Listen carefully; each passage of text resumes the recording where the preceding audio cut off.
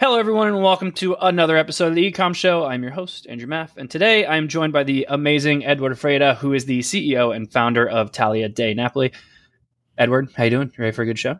Good. Yeah, thank you for having me. I love pizza, so I can't wait for this. This is going to be great. Super excited to have you on the show. Also, very interesting backstory. I'm not going to ruin it. I like to make sure that I don't do that right away. So I'd love to give you the opportunity, tell everyone a little bit about yourself, obviously about the business, and we'll kick it off from there. Yeah, thank you. So Talia di Napoli, so we launched operations really in e-commerce in 2019. And the backstory is a bit out of a movie. I was doing something completely different back in the day. I was selling fragrances for Chanel. So here I am. I'm in New York, then in Paris, and I always wanted to be an entrepreneur. It's something I knew about myself. And on a weekend to visit my grandmother in Naples, as Italians do, I stumble into this pizza factory where my uncle was also involved. It's a family affair. And I walk into this room and I see, at the time, it was like maybe 5 pizza chefs that were just flipping dough into the air and screaming at each other. And in the center of the room, there was a massive cryogenic machine. It's a big thing, like kind of out of movie Star Wars, with smoke coming out, like it was the Han Solo machine. They were defreezing, and my jaw drops to the floor. I'm like, "What are you guys doing?" And they look at me like if I'm stupid. They're like, "Well, frozen pizza, obviously." I'm like, "What?" And what they were doing is that it's what we have today. They wanted to make a restaurant level authentic Neapolitan pizza that could be frozen and shipped all over the world and sold in supermarkets and online. And so the backstory is I go back and, a few months in, I wanted to go back to live in New York. I decide to leave Chanel to go start a frozen pizza company. If you say it like that, it sounds insane. And it was at the time. My family was very worried. But I come back to New York. We fundraise in New York. We create a brand that you mentioned, Talia di Napoli. And in 2019, we start kind of building the business. But at the time, we're thinking, well, we don't know much about retail yet.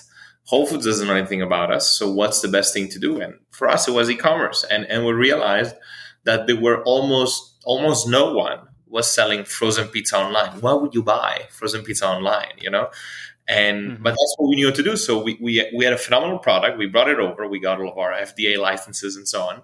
We start selling on e-commerce. We get to January 2020, where we're invested most of our money into building a national e-commerce for frozen pizza, which is, again, the why. And we're thinking, who's going to buy frozen pizza home in 2020, right? Mm-hmm. Obviously, tragically, the pandemic happened. Yeah, I think I know where this is going. Yeah, well timed. Yeah. I was like, I knew this board of directors,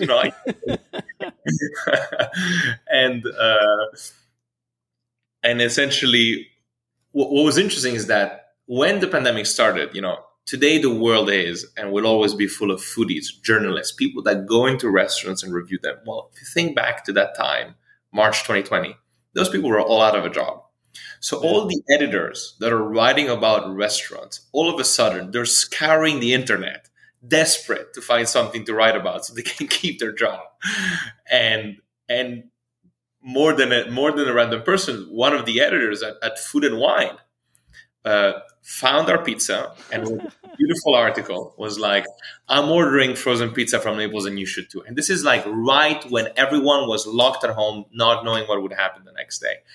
And we got flooded with orders. And I remember we call Italy and we tell them, hey, we're out of inventory. They're like, what, for the week? No, we're out of inventory. It's like, okay, for the month? No, we finished everything in 2 days. And we had 6 months of inventory on hand. 2 days of inventory. And the beautiful thing that happened is that our team in Italy, they essentially started going door to door to hire pizza chefs in Naples, Italy, at a time in which the country was in a national lockdown enforced by the police. And so there was one company in Naples that was going around the street hiring pizza chefs, giving them permits to go around and drive in the city to pick up ingredients because you couldn't get out of your home. The police would stop you. And so here you had, we went from 10 pizza chefs. Today we have 29. And so we built this team of 29 pizza chefs that make north of 8,000 pizzas a day by hand. And the beginning was e-commerce, 2020, 21. Then Whole Foods noticed us, thankfully. Great brand. And we started growing. And today we're also national with Sprouts. But, we have this kind of 2-channel strategy that we're going to talk a bit more about. But yeah, the start of the journey was just a small group of people who thought, we think it makes sense to sell it online. Not because we thought that people want products from Italy direct to their door. And what better way than to do it via e-commerce where you have more storytelling? What we didn't account for, obviously, was just, the fact that more people would be online than when we started. But that's the backstory. That is amazing. Talk about great timing. Yeah. I got to be honest. I originally was thinking the same thing because I had seen, obviously, you started the business before the pandemic started. And I was just like, all right, well, how was it doing prior to that? Because selling frozen pizza online, I don't even know how you would have done that. Obviously, you pulled it off. For the sake of this show, we'll probably stick to mostly business related questions, but there is one I got to ask. There's such a strong difference there's theories around such strong differences between like Neapolitan pizza, New York pizza, and Philadelphia, and Chicago, and California. I just came back from California. Worst pizza I've ever had in my life. So I'm going to ignore that one. But how do you define a Neapolitan pizza versus, like, I know you're based out of New York, which is also highly recommended in the States. So how do you clarify the differences of the two of those? So, and I'll start by saying something. I don't think there is Neapolitan pizza is better, or I don't think there is a type of pizza that is better than the other one. That's actually the thing people ask me most of the time is, obviously Neapolitan is better. It's like, no, it's different. And the beauty about pizza is that it's become international. And, the difference is Neapolitan sticks to a very clear set of rules, authentic Neapolitan. We actually there's a guide. It's called Guida della Pizza. There's a specific name for it in Italian. And it's the rules of how you make a Neapolitan pizza, down to the T, like to the dough, the type of tomatoes, where they have to be from. And that is what makes Neapolitan pizza. It's round in shape. It's using a certain type of dough. Typically using water from Naples, which has a big concentration of limestone, is preferable because that's what gives it the authentic flavor. It has to be a wood-fired oven that has to be around certain temperatures, so on and so forth. So the whole preparation process is what defines a Neapolitan pizza. And by the way, it's not hit or miss. Like, if you don't follow that process, it's not Neapolitan. It will just taste different. And that's okay. Even in Rome, which is an hour north by train to Naples, the pizza is squared and fluffier. And that's a whole different thing. New York pizza, again, different types of cheese, different approach to dough, much bigger in size. New York size pizzas, you buy a slice. Like, we didn't have that in Italy, the Neapolitan. New York took that, and it's fantastic. I went to school in the US, and I had Domino's at night, and that's fine. I mean, who doesn't love Domino's at 3:00 in the morning? Exactly. That's so interesting. I didn't know that. It's almost like you would say how it's like champagne in France, but then everything else is just sparkling wine. I didn't know that it was like everything else. It's so specific of like, it's got to come from here. That's interesting. If I ever go anywhere and they're serving Neapolitan pizza and I ask them, I'm bringing that up. That's gonna be my dinner conversation. It's like, did you know? Well, there's a lot of great Neapolitan pizzas in New York that follow that process. I don't know if they use water from Naples, but whenever you go to a Neapolitan restaurant in the US, you will see that some are certified from the authentic Neapolitan body of pizza. And that usually tells you, not that you have to be, but it's kind of that, that verified that you would get on social saying little that. Blue check mark. Blue check mark of pizza. There you go. That's awesome. Yeah. Okay. So obviously business takes off during the pandemic. Fantastic. Now we're headed on out of it. Yeah. That's a new issue. So what's the approach there? What are you doing to continue to grow it? What are you doing?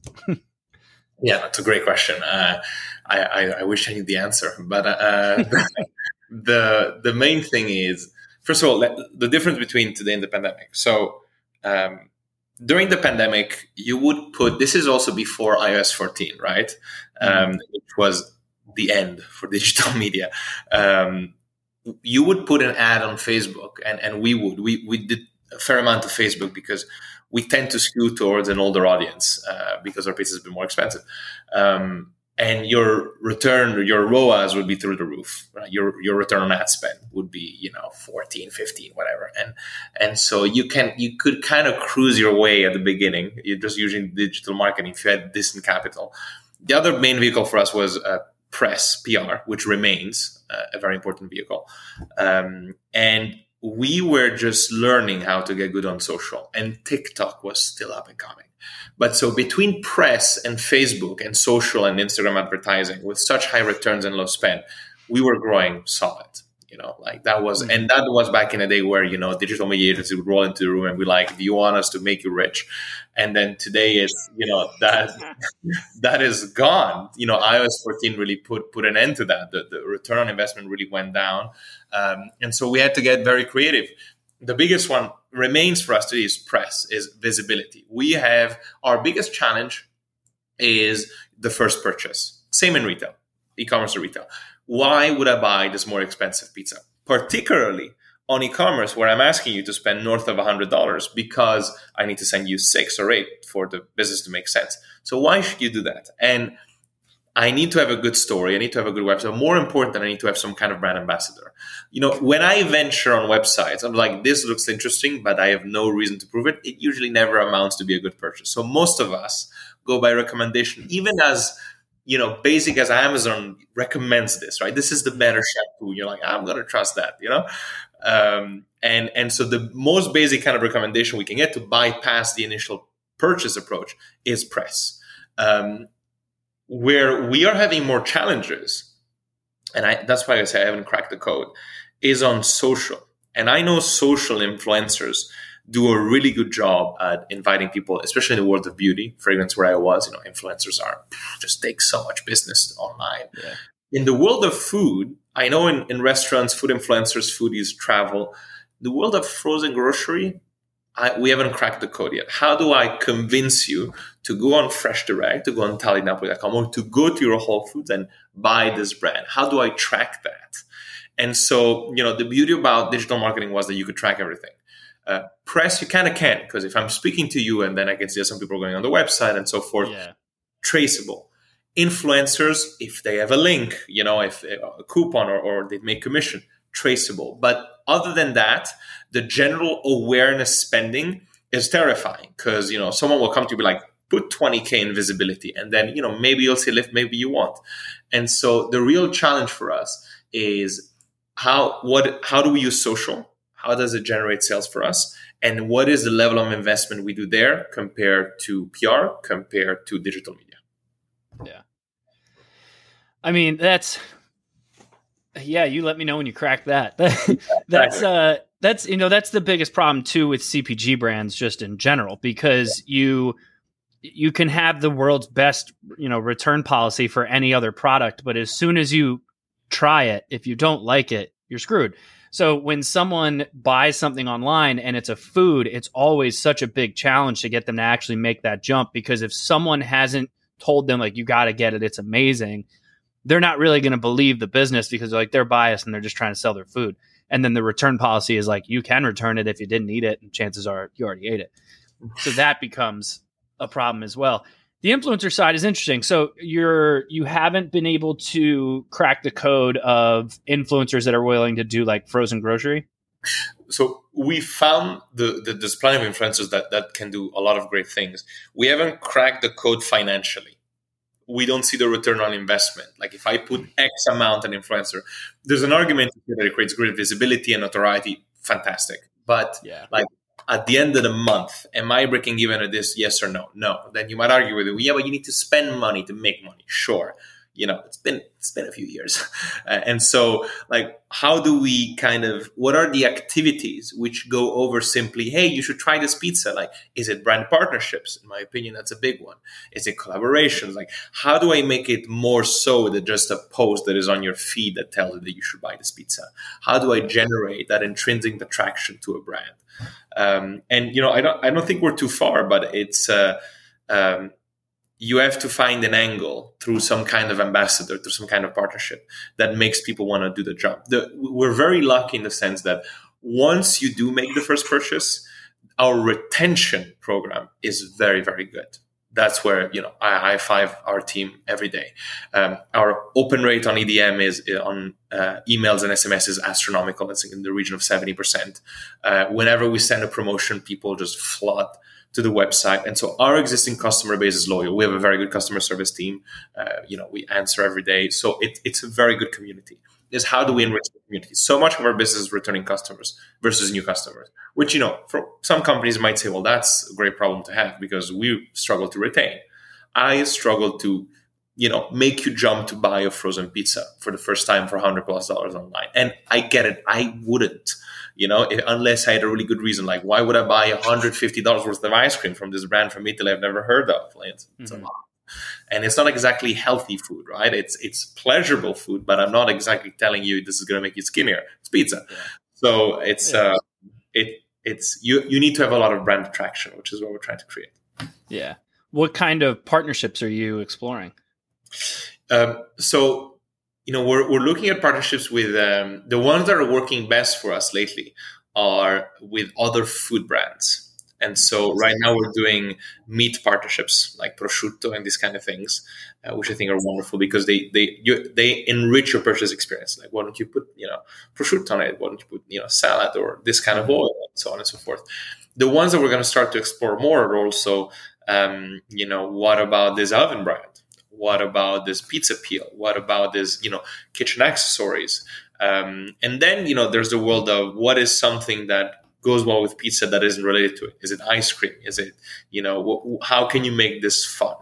How can you make the purchase kind of vibrating and interesting? Nice.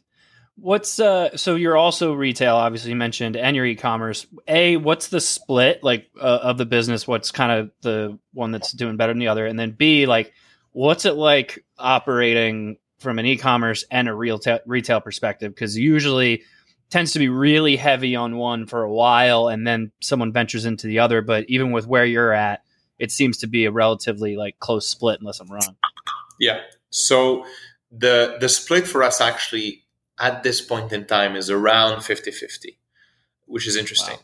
It used to be 80% e-commerce, 20% retail. And to your point, at the beginning, e-commerce takes an enormous time to set up. In our case, even logistically, because we have 4 distribution centers around the country that we had to set up, 3PLs, sync them to our Shopify, to our e-commerce platform, in order to be able to ship and the pizza arrive frozen. So the logistical setup in e-commerce was astronomical. In retail, at the beginning, retail is slow, food retail, for any business, because they need to notice you. They need to accept you. They have resets. They only take you in at certain times of the year. And at first, when you get into a supermarket, you're selling, 2-3 units a day. And so the volume game isn't there yet. And so retail requires an enormous amount of patience, much more time. But it's kind of a train. It's slow at the start. And then once you're at cruising speed, you're going. And so, and retailers, not a lot of retailers like to be the first one, which I can respect, But so when we got into Whole Foods, we go to the next retailer, was like, hey, we sell at Whole Foods, and they're like, oh my god, okay, fine. I thought you guys were, And so and then we got into Sprouts, and that was like, okay, national with Sprouts, still Whole Foods, and so. And then you start to have meetings with retailers, and they hear of you, and it's such a small industry. And so over time, retail, skyrocketed during the pandemic, e-commerce, then kind of plateaued, and now is back at, a more, traditional growth.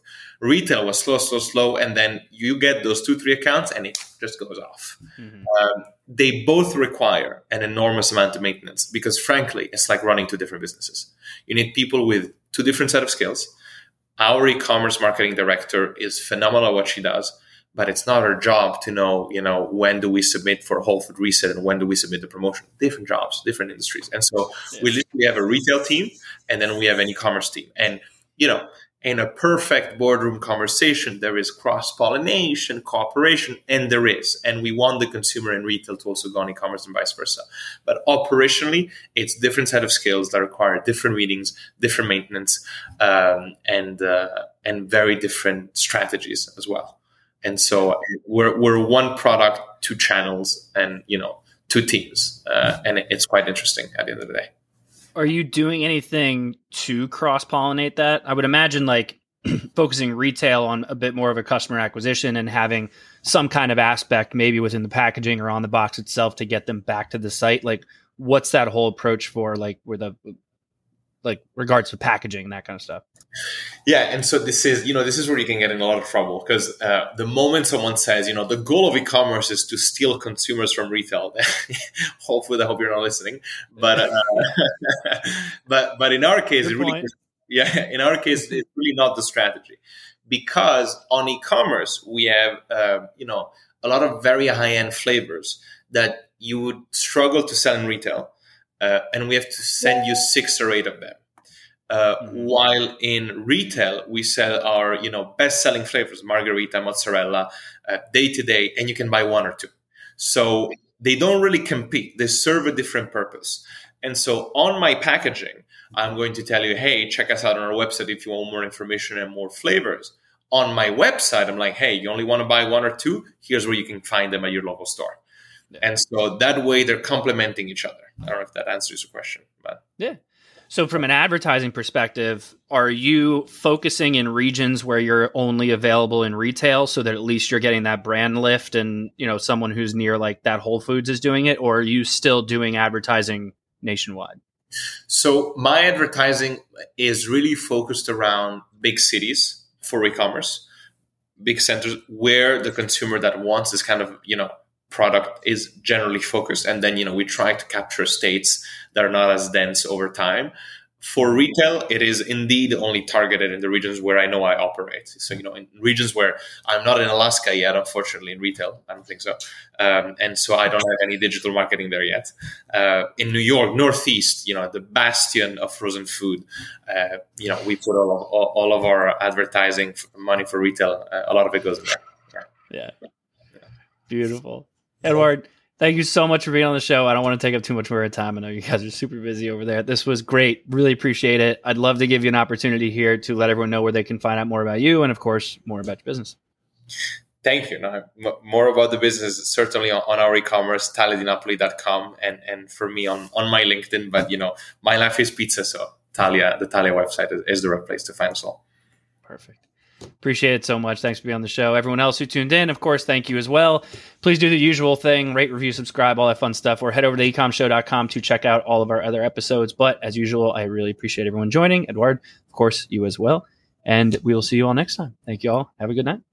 Thank you.